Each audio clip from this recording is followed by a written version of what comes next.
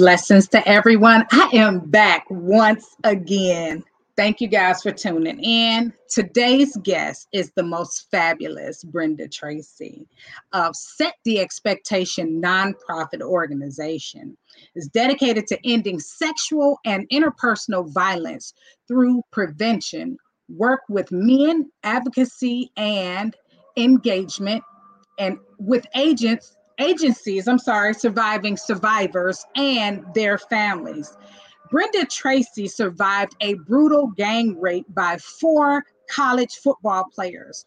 No justice, no peace is what I said when it came to that. No justice, no peace. And you know how a lot of people are when they feel like they can do what they want to do. No, guess what?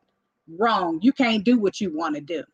So now we have Miss Brenda Tracy coming forth to talk to us about her experience and what her main goal and mission is. So without further ado, here is Miss Brenda Tracy. Hey, Brenda. Oh, you're muted. Sorry. Oh, I unmuted you. No, you're okay. Oh, okay. I was like, wait a minute. Thank you for having me. Hey, thank you for accepting the invitation. A lot of times when it seems like it's a lot of things that stand in the way of two people being connected, that means that there is a serious message that's coming forth. God always has a plan. And guess what? Satan is defeated, so it don't matter. Absolutely. Amen. Wholeheartedly believe everything you just said. Yeah, but what I'll say is that I'm thankful that of everything that you're doing with the nonprofit organization. First off, what I'll ask you to do, if you don't mind, is give your testimony, because we're overcome by the blood of the Lamb and the words of our testimony. And so I really want you to give your testimony. And if you want me to slide out the way, I'll go ahead and slide out, and I'm going to give you the floor. No, that's fine. I'm happy to talk about this. I just want to say for the people on listening or watching that, it can be very triggering if there's, survivors there. And I am a rape survivor. So I'll make sure everybody is taking care of themselves first and foremost. And also just excited to be able to talk about kind of the God part of my story too. I think that's so important when I think about my journey and what's happened in my life. In my early 20s, I was a young woman. I was dating a football player at Oregon State University, and I went with a friend over to one of the football players' homes, and I had a drink, and I believe it was drugged, but I ended up being sexually assaulted by four college football players that night. I immediately reported to the police. I got a rape kit done at the hospital. I did everything that I thought, a good victim is supposed to do in that moment to get justice. And ultimately, I didn't. There's a lot of backlash towards me, a lot of victim blaming. Who is she? Why is she reporting these men? Why is she lying? That kind of thing. So kind of in a nutshell, what happened was the story went to the media because two of the men played for Oregon State University and the other two played football in California. And so there was a lot of backlash. I received, death threats against myself, and it was pretty horrible being in the public around that. But the DA at the time told me I didn't have a good case and it'd be really hard for me to win. And that, the rape kit and all the photos of my body would be made public. Lost a lot of friends and family around the situation that kind of turned on me. So I dropped the case based on what, the DA had said to me. I thought I was making an informed decision. And then the public kind of said, see, we told you she's lying. If something had really happened, they would have prosecuted the case. And so I reported to the school. They said that they would handle it, and they took it very seriously, and I believed them. And then I tried to kind of move on with my life from there.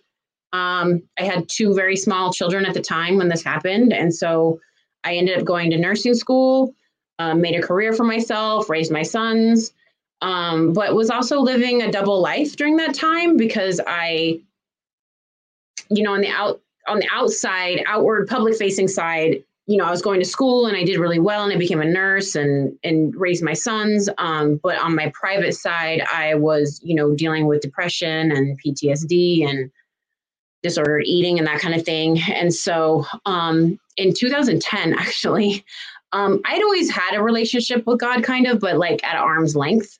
I kind of grew up with a lot of rules around like the Episcopalian church and that kind of thing.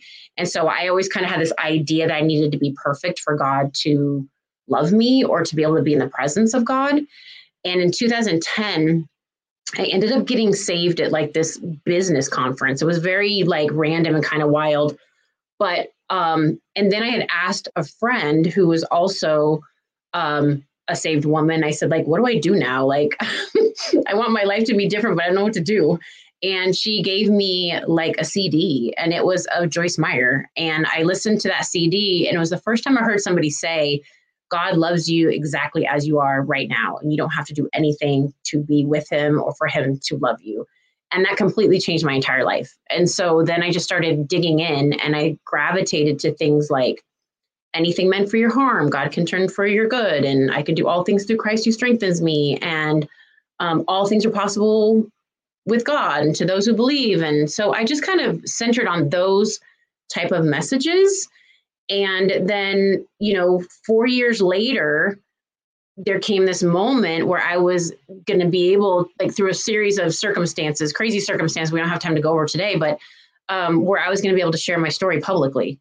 And so I just leaned on those lessons of like, I can do anything through Christ who strengthens me. Anything meant for my harm can be turned for my good. And I really leaned on that. And I went public with my story in 2014. And then from there, I kind of feel like I've just been saying yes. Like, I feel like every time God asks me to step out in faith and do something, I just say yes. And I trust that on the other side of that faith and stepping out in fear, really, that something good is going to come. And so from that, I have dedicated my life to being an advocate and activist for survivors. I mostly work with men in my work because I believe that men are the solution. I think that if women or the communities most affected by sexual violence could fix it, we would have already done it. So I think that men got to get involved. And so I spent a lot of time in college football. I was just with a professional NFL team last week, military. I was just in South Korea. I have a nonprofit, Set the Expectation. We do a lot of engaging men in the work. We work with agencies that serve survivors.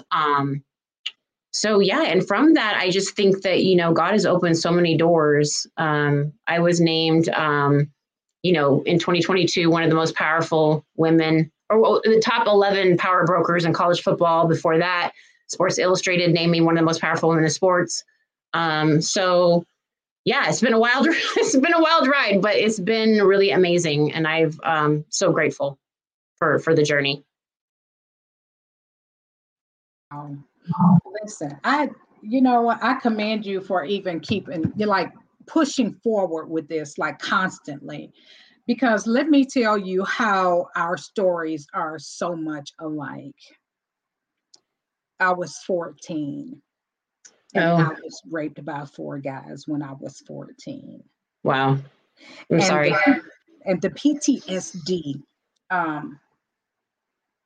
from it was not so much as really the trauma. I could still smell the bubble. Mm-hmm. I could smell it. And so it's stuff like that, but I never told. Yeah. And so that was the hardest thing, is that I never told until 35 years later. I was 49 when I finally did tell, and I wrote it in a book. Wow. Yeah.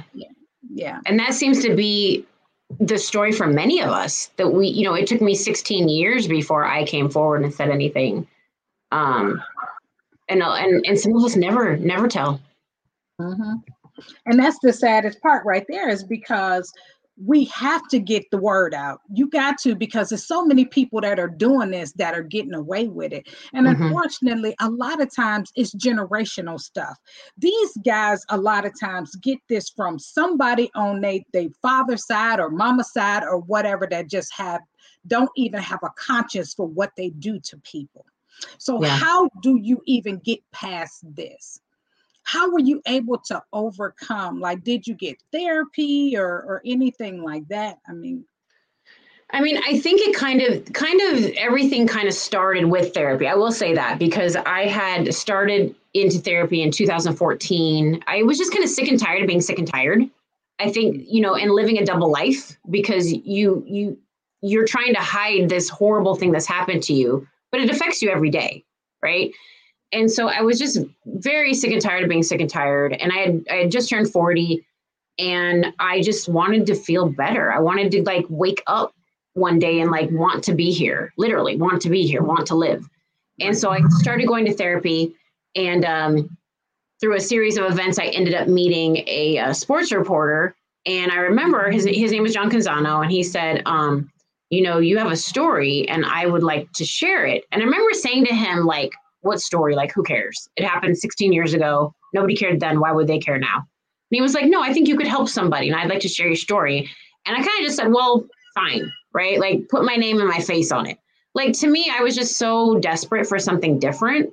I actually didn't even, and this is the kind of I don't know if sad thing or not, but people ask me all the time, like, how did you get the courage to step forward with your story? And I always tell them, like, it wasn't courage in that moment. Like, I was just so desperate for something different that I thought maybe this was it.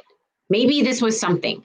And I really did feel like if God gave me this opportunity, then right, like I'll take it. And if it doesn't work out, great. But either way, because God works all things out for good, I just knew like in some way this was going to be okay. Right. I didn't know what it was going to be. I was terrified, but I was like, somehow this is going to be okay. And I was desperate. And so I did it. And it really was amazing. It was an amazing moment for me to step forward in that way. And I quit living. I talk about how I stepped out of my prison of shame and silence. I became one person that day for everybody to see. And kind of, standing in my truth, which I used to think was kind of a cheesy saying, but now that I've like actually lived it, like it's like one of the most profound things you can do is like actually live your whole authentic self. And so, yeah, that was an amazing transformational moment in my life. And I think witness for me that like everything I'd been learning and believing about God and my faith was really true. It was really true. And that I was built to do hard things, and I can do hard things, and we all can do hard things, and we can all step out in faith and fear and, that kind of thing. But how I've done it, I've really leaned on my faith. I really have. I really, really have. We have to live by faith. And I'll tell you, there was a conversation I was just having earlier about our blueprint, the blueprint that God has created for each one of us. And I talk about this blueprint a lot because we don't know exactly what's on that blueprint. We don't know what it is. And I think that's by design, right? Right? We're not supposed to. Right. And that's the thing right there is we don't know what it is that God allows to happen that is going to dictate a part of our life that's on that blueprint. Yeah. And 16 years later, as they say, as such a time as that was your time. And at that time, it just wasn't. And because by faith, you stepped out on faith and just said, hey, I'm going to go ahead and do it, whatever. I mean, they didn't do nothing before. Who is it going to hurt? Because it's like, if we don't tell our stories, then we can't help other people. We can't help other people. We already have like our mothers and grandmothers that sit on stuff until the day that they die. We never know what happened to them or anything like that. And there was so much family stuff that was happening and the family dynamics. But at the same time, we had to be the generations that change things and how things look. Well, and I think even within our families, and I'm not saying that everyone should, share their story publicly or anything like that. I think that everyone needs to be safe to share their stories, right? Because we've definitely know people that share their stories and try to confide and talk to people, and it goes very badly and it's very traumatic for them. But when I think about like generational trauma and breaking curses and cycles and that kind of thing, I also think about all of the things we don't know about our grandmothers, right? It was then passed on to our mothers and they didn't know. And then that's passed on to us and we passed on to our children. I like to think that for me and my family, like me talking about this and sharing the story gives me and my sons an opportunity to change it for their children and their children's children. Because generational trauma is passed on, and it's a real thing. It's a real thing. And sometimes we don't even know what the source of it is. But how many of us, the source is some sort of trauma like what you and I have experienced? Because it changes everything about you. Exactly. You're not the same after it happens. You're not the same parent. You're not the same friend. You're not the same person. So, you definitely pass things on. Yeah. Because, I was sitting here thinking that you can't even be your authentic self, like you were saying, as a parent. How much of yourself have you held back from your children because of this stuff lingering around? And if you're not emotionally available, then these children end up being children that don't know what it feels like to truly be loved, because they're deprived of that part of you just because that part hasn't been dealt with. Yes. And I think for me, being a woman with sons, it was even like, I just did not want them to know. I thought that they would never be able to like really love me or respect me or be proud of me once they found out like this horrible thing that had happened to me. And so it absolutely did affect our family dynamic. I call my children survivors too. They were raised by a depressed and sometimes suicidal woman. So to say that they weren't affected would be an understatement, to say that they weren't affected by what happened. And so, it's been quite a journey, me being kind of a public facing figure and a rape survivor, and being in the media a lot, and having them go through that with me as well. I mean, they're obviously, I won't say obviously, but they're supporters of mine, which has been amazing. But it was really, they were older before I told them. I think my older son was, he was probably 17 before I told him. And his brother was around that age too. I didn't tell him until right before my story went public. So I hid it for a long time, and they just didn't know why mom was the way that she was. And think about it. It was like you was walking around like a zombie. Mm-hmm. It was like being a zombie. And you're a nurse too, right? Yeah, I'm a registered nurse. Too. I'm a nurse too. we love to take care of people, right? But it was something that was said to me by my brother yesterday. He said to me that you're so busy taking care of other people. When do you get the opportunity to truly take care of you and focus on you? And it's like I don't know if you've ever been through domestic violence before. I have, yeah. I've been through domestic violence for years. And it's like when you go from relationship to relationship to relationship, and you tying all of these souls, all of them clinging together, and you got all of this extra stuff that's on you, and you never get a chance to clear yourself out. And then you digging on the inside, trying to find you, knowing who you are. Like you, it's like, yeah, I'm a wife. Yes, I'm a mother, and I'm a nurse, but I'm much more than that, because I don't even know what's in here. What's supposed to come out of here. You feel me? Whole thing. Whew. Yeah, that stuff's hard, because I'm kind of what I call a kind of a project. It's kind of a play on words, but project chick. Like, I need a project. I always have something to do. So then, and I'm also very like, I need to, because my self-esteem has been so, I don't know, impacted by like sexual violence and domestic violence and all that kind of stuff. I always feel like I need to prove my worth. Like I need to have a reason to take up space. And to kind of breathe the same air as everyone else. So I do things like I went to school and I got a master's and a bachelor's, and, I'm just constantly trying to prove my worth constantly. And so I always have a project I'm doing, or I'm nursing, or I'm, doing something, trying to prove my worth to the world. Like I belong here. But, then in the quiet moments when you just have to sit with yourself, those are hard. When you run out of projects and you guys just sit with yourself and be by yourself with yourself, those are really hard moments. But I also find those are the moments where like I really have to dig in and trust God. Like, you know what I mean? Like you're sitting still for a reason, and you're supposed to be in this moment. You're supposed to be figuring out, what is this? But it's hard to be with yourself. It's hard.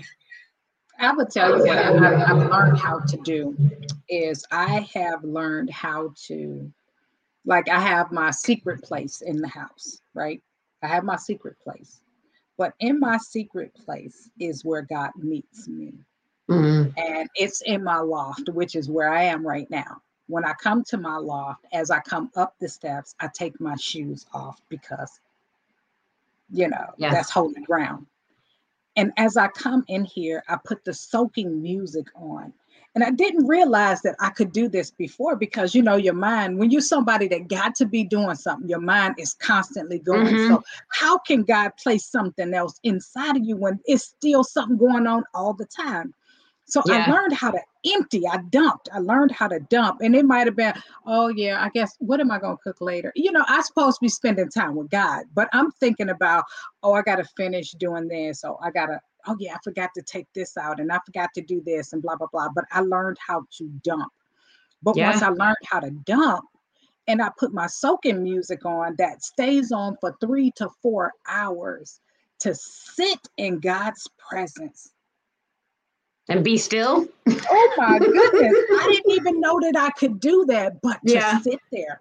Once I realized that I could do it, I sit there and didn't realize that it was 3 and 4 hours later because there's so much peace. But then it's like when you've always been, like unhappy about something or your emotions been all over the place and things like that, and you learn to sit in his presence, the joy that he places on the inside of you. I promise you, this one day I was so giddy all day. It was like getting on my nerve because I was like, I was Yeah. overly giddy because it was his joy. And I didn't know what that really truly felt like. So it's like, Yeah. it's just like a high. You're running for it and you're trying to catch that high all the time. It's like, God, I need this.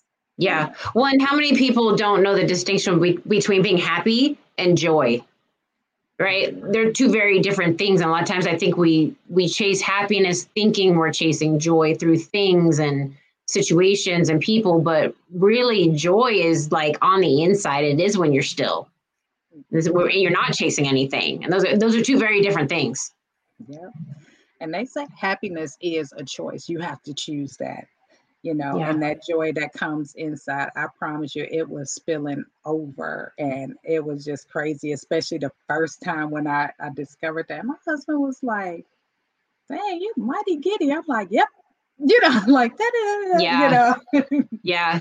And I think too, like as we're talking about this, just like that joy and that stillness, I think for me, a lot of that has like traced back to just understanding and knowing that I am enough.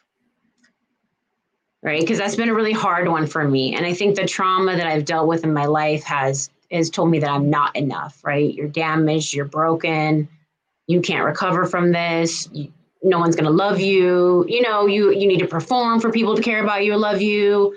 And so just being able to be still and feel like I am enough, that's something I work on a lot.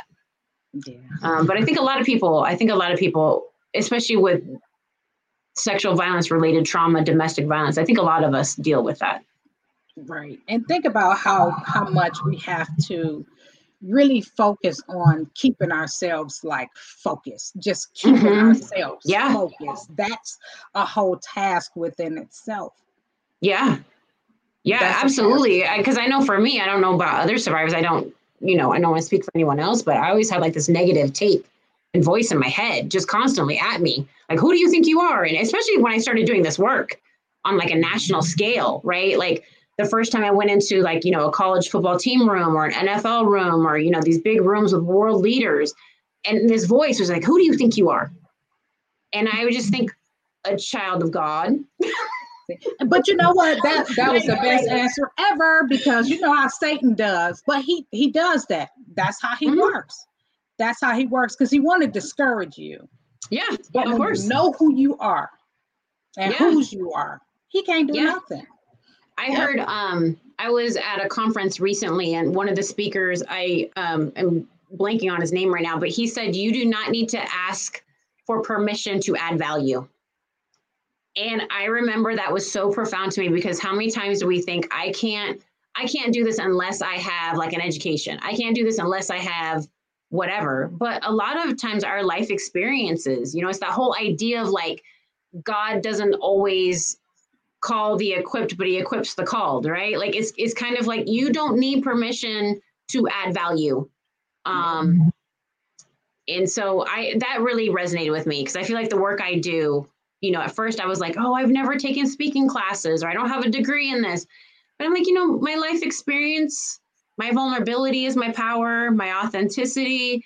And plus I feel like I'm living in my purpose right now. I don't need to ask for permission to add value. That's right. That's right. As God says, your gifts will make room for you. He opens doors that people cannot shut, and he shuts doors that people cannot open. And when that door opened and you walked right through it, that it was game on from there. Yeah. So let me ask you about Tracy rules. Let's talk about Tracy rules. Yeah. So the Tracy rule is a policy. So when I first started doing this work in the college space, the NCAA, if you don't know, is a kind of a governing body over over about 1,300 of our universities' sports programs. So like it used to be that athletes couldn't accept money. There was like recruiting rules, transfer rules. There's all these rules for athletes in college spaces. And there's a lot of NCAA violations you could get in trouble for. Gambling, amateurism, that kind of thing. If you got bad grades, you could get kicked off your team because that's an NCAA violation, that kind of thing. But sexual assault was not an NCAA violation. So athletes literally, even today, athletes can commit sexual assault, be found guilty in a court of law, and still play sports on their campus and still transfer and get scholarships at any other school. And so I felt like that was wrong. I felt like that should be a violation. You should not get to play sports if you have committed a crime of sexual violence against someone. And so I sat on the NCAA Commission to Combat Sexual Violence for a couple of years. They didn't want to do anything about it. So I helped the Big Sky Conference. We talked about, they created a policy.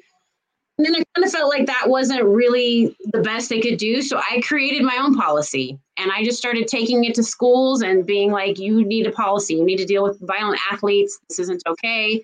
And then so now 2 schools have adopted it, UTSA, University of Texas at San Antonio, and then University of Virginia at Wise. But it's the most comprehensive serious misconduct policy in the country and in the NCAA, and it's working. The schools are happy with it, and I'm continuing to push other schools to adopt the policy. I think it's important for people to understand that, behavior matters. And if you harm someone, then there are consequences to that, right? And I also think that for me, it's a mechanism to push healthy culture, because I think a lot of times what happens with our athletes is we commoditize them, and we see this a lot with our male athletes in like football and basketball. They are commodities. They are elite bodies on a field intended to make money. And so we don't really care about their behavior. We don't necessarily care about them as whole human beings.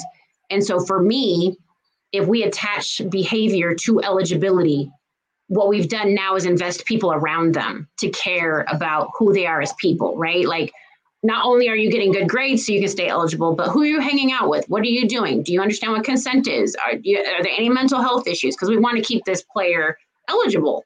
So now we have a vested interest in them as a whole person. And so it's a way to not commoditize them for money and for wins. And so because I work with a lot of men and I see the pain that happens, right?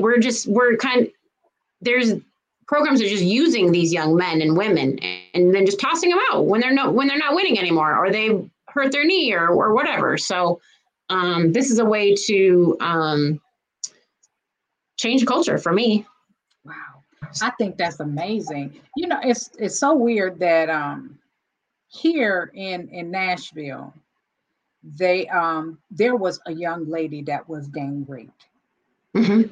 Yeah. Yeah. Vanderbilt, right? Is that the case we're talking about? At Vanderbilt, but they got sentenced, and that's the thing right there. It's like no means no. I don't care how deep in we go, it's still no. Yeah. Yeah. It feels like it's not rocket science, right? Like it feels like it's like not rocket science. But people try to complicate the issue and the matter a lot. And I think I think it's not even just about, understanding what consent is, but it's talking about just rape culture at its core, right? Like victim blaming and all the false reports and all of these other things and attitudes and things that people buy into. Because how many times do we blame the victim and not the perpetrator? Right? We make the victim responsible for the perpetrator's behavior. What was this person wearing? What were they doing there? Who cares? Right. Right? Who cares? I can't make another person decide to use their body to violate mine. Like that's their decision. It has nothing to do with what I've done. And quite frankly, and I teach this all across the country, no one is in harm's way unless another person decides that they're going to harm them. That's right. So it doesn't matter what I do, right? It doesn't matter where I'm at. It doesn't matter what I'm doing. I'm not going to be harmed unless another person decides that I'm going to be harmed. Period. Wow. Mm-hmm. Wow. That's amazing, man. You just, I commend you. I mean, Thank you. I mean, when you know that somebody is supposed to be somewhere, it's so natural. Everything just flowed. It just seemed like it just flowed just the way it was supposed to. Just the way it's supposed to. So do you guys have where you do like a walk or anything against rape, or do you have like national things that you do on a regular basis for your foundation? So for our foundation, yeah, we do have some things. So we work with college campuses. We also work with pro athletes, but we do things called set the expectation events. But really what we try to do is just people that want to engage with the nonprofit. We kind of try to support what they want to do. So let's say that someone is listening right now and they're like, you know what? I would love to do a walk in my city. Are you guys here? Or how can, what can we do to facilitate that? We try to make sure we support people and what they want to do. So we have pro athletes right now in DC. We do a toy drive every year for children living in domestic violence sheltered housing. We do vision board sessions with pro athletes and children affected by sexual violence and domestic violence, fostered youth. We have a whole bunch of different events that we do, but mostly whoever wants to get involved, they can. You can reach out to our organization and let us know what you want to do. We've seen in the past, we've seen bake sales, we've seen music concerts, we've seen car washes, we've seen walks, we've seen movie nights. We just kind of feel like there's nothing really off the table. Anytime anybody wants to raise awareness, anytime people want other people to get involved in their communities, because for me, that's really what it's about. What are we each doing in our communities where we live to create awareness, build community, form alliances, and serve survivors. And not only that, but take off the stigma and the shame. We do a lot of what we call set the expectation games, and like football and sports and college. And so it's like the pink ribbon when we raise awareness and you have the pink ribbon everywhere at a game. We do the same thing with our teal and purple ribbon for sexual assault prevention and domestic violence awareness. But really it's about celebrating survivors. Like there should be no shame for the survivor. Zero. Like I want to celebrate your resilience. I want to celebrate your courage. I want to raise awareness. I want to let people know where the resources are. Don't be afraid to ask for help. Don't be afraid to reach out. Like there's nothing wrong with you. Nothing. And whatever shame you're carrying, it's not even yours. Give it back to the person that it belongs to. Yep. It's something that I always say. I always say that you are not the reason why that person is the way that they are. It's not Exactly. your fault of how they grew up. It's not your fault of the attitude that they have. It's not your fault that they're immature. It's not your fault. None of that has anything to do with you. Yeah. There is this thing that I look at as if the fact that Satan takes over and he's running rampant out here. He's running rampant. And we can't just blame Satan because you have to be a willing vessel for him to do it. Got to be a willing vessel. And I think for God's plan too, right? Like I think that, God's plan is carried out in the world through people.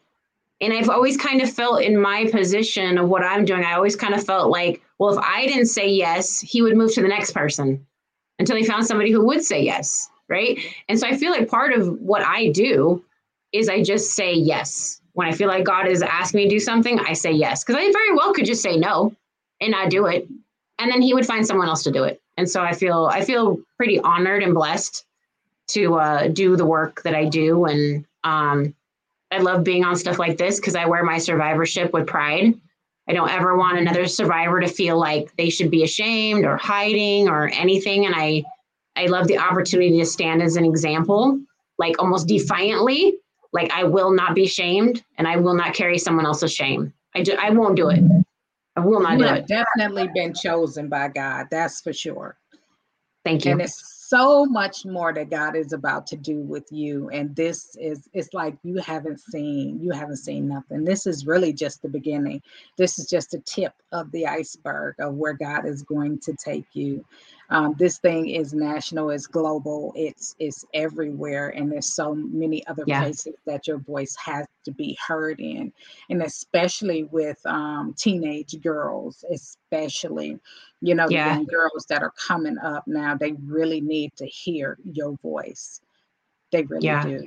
Mm-hmm. Yeah, I really, these issues, I always talk about how sexual violence doesn't discriminate, but we do, right? There's anyone can experience this type of violence. It doesn't matter your race, your religion, your socioeconomics, your neighborhood. It doesn't matter. Anybody can be affected by this. It's actually something that I feel like is, an issue of humanity.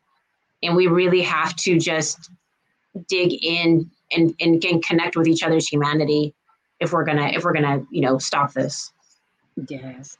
So I wanted to ask you, so I can't remember the other name. So is this person partnered with you through a champion program? Or you guys all tied in together? So I'm just going off the top of my head. Are we talking about James Smith Williams? There it is. Yes. So James Smith Williams. So I've been on over 100 college campuses, over 100 football teams across the country. He was at NC State when I met him. He was a junior.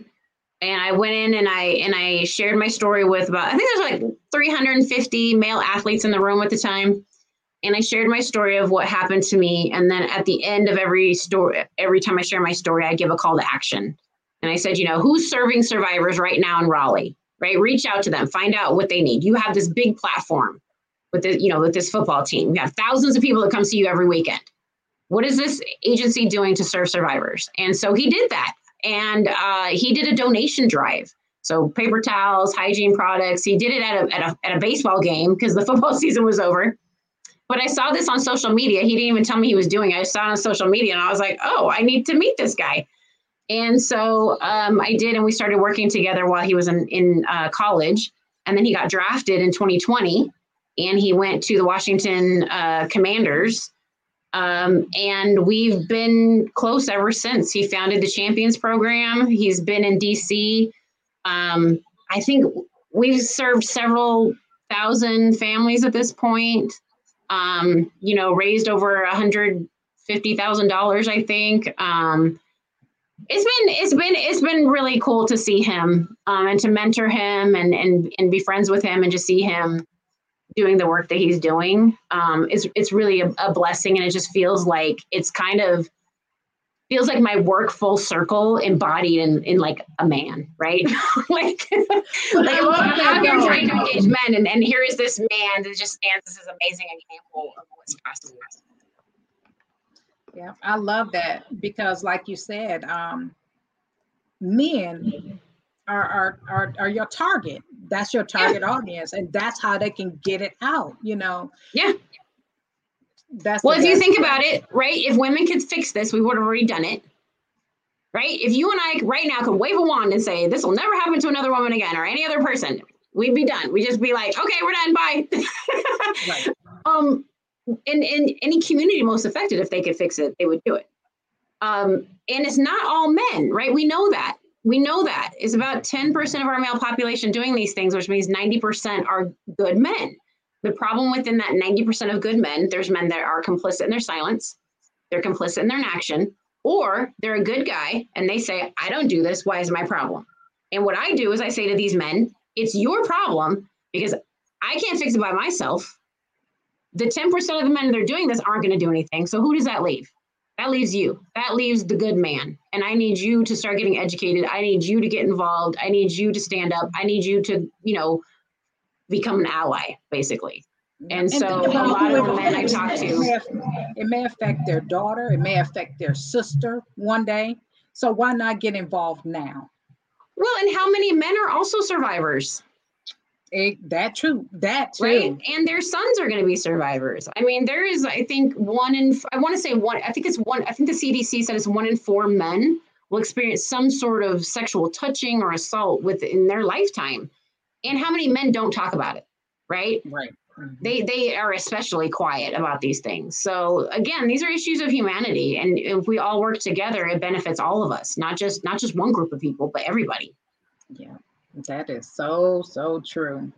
So I am going to slide out of the way, and I'm going to let you give people words of encouragement. Actually, I want you to share like how, well, besides this, is this how they can give donations if they want to give donations as well? Yes. Please go to settheexpectation.org. Please share it with your friends. Please donate. We're actually working on funding our champions program so that we can launch more cities in the country. We're in Washington, D.C. right now, but we'd like to, be everywhere. There's an NFL team. And then also we're creating our own curriculum for high school and college students. So we want to get that going. But as you know, all projects take money. So definitely hit the donate button. But yeah, that's the best way to get in touch with us and reach out and find out what we're doing and how you can get involved. So yes, please do that. And then I guess I just want to end by saying, to any survivor on the call watching this discussion, like, please know that you did nothing wrong. This was not your fault. You deserve love and peace and healing. And I hope that you will reach out and find that support. It's out there. And if it's not within your family, maybe it's somewhere online. I know there's a lot of agencies in every city and community. But you don't have to do this alone. And I hope that you won't do this alone. So I'm praying for you, for lots of love and peace and healing. And please know that this is not your fault. You did nothing wrong. So I think that is what I would like to say to any survivor watching right now. Listen, I don't know if you really paid that song any attention that plays, with my video on there. Mm-hmm. Have you ever listened to that whole song? I have not, no. I need you to listen to that song, and I promise you'll be like, wow, that's it. Because I stopped calling myself a survivor and I started calling myself an overcomer. Mm-hmm. Oh, because it made such a difference. It wasn't just the sound of it, but it's like I had overcame so many obstacles that had happened in my life over the years. Yeah. And so that song is Overcomer by Mandisa. Okay, And I'm going to check that out because I usually call it victim to survivor to thriver. Oh, wow. That's a good pattern. Yeah.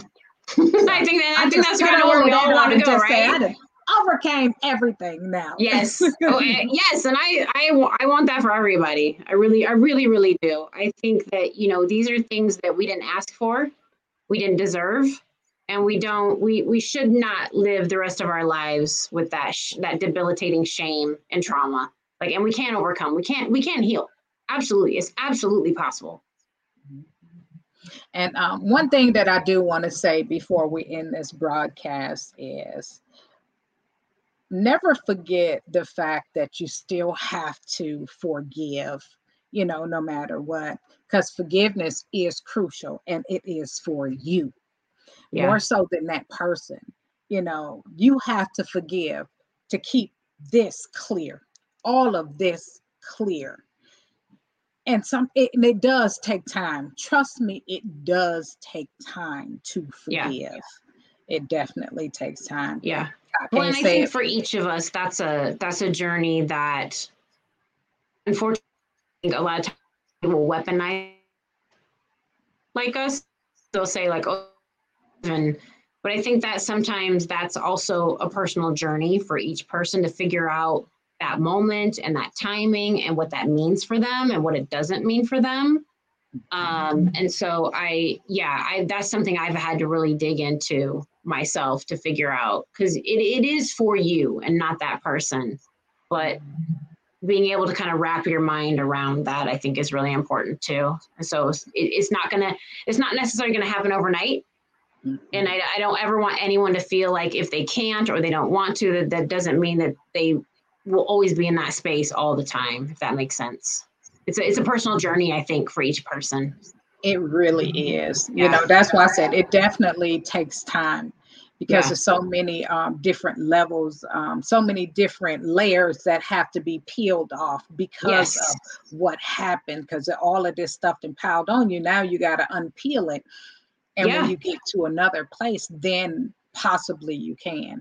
But when you're not there, you can't say, I can't say I forgive you. You know, I can't say that right now because I don't feel that. I would be lying if I, you know, that. Well, and I think one of the, and I think one of the biggest steps that I did for me to get to kind of where I am right now is I stopped blaming myself and I stopped letting other people blame me.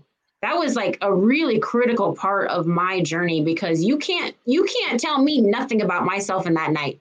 I didn't do anything to make that happen to myself. Like, those men made that decision. It was not me. So I don't blame myself for drinking anymore. I don't blame myself for going there. I don't blame myself for any of it. None of that is mine. That is their burden to bear. And, you know, they need to deal with that. And so I would really encourage people that even before you try to get to that forgiveness step, stop blaming yourself.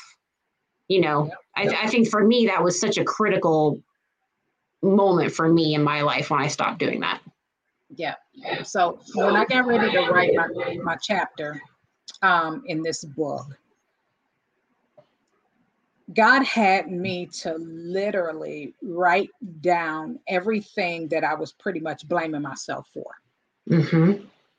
And so I had to go back through that whole list and say, I forgive myself for going over there. I forgive myself for feeling like it was my fault. And I went down this whole list and it was so cleansing. Yeah. It was very cleansing. So the biggest thing is forgiving yourself. Like you said, taking the blame off you, because it's not your fault of who these people are. So one of the exercises I did is kind of similar to what you did, but an exercise that people watching us right now can do is, rewrite down all the things that you're blaming yourself for, right? And then write down this sentence: should rape be a consequence of, and take whatever you're blaming yourself for and plug it in to that sentence. Should rape be a consequence of drinking? Should rape be a consequence of going over there, right? The sentence will never make sense, because sexual violence should never be a consequence of anything. It should never be a punishment for anything. And so anytime I would blame myself, or anytime I hear other people blaming victims, I say, but should being promiscuous or being flirtatious, should sexual assault be a consequence of that? No, never. And that was an exercise I do a lot and teach other people to do as well. So very similar to what you were saying. Yeah, because it's so important. Yeah. Okay. Well, thank you so much for being my guest. Thank you for saying yes. I'm so thankful for everything that you have given the audience and everything. This is on YouTube, on my YouTube channel, and my Facebook. I have 2 Facebook outlets, and they're on both of those. So I thank you so much. And thank you guys for tuning in. Those who catch this on replay, I just pray that you're able to grasp something out of this whole broadcast, because even if it just touch one, just know that you are not your trauma.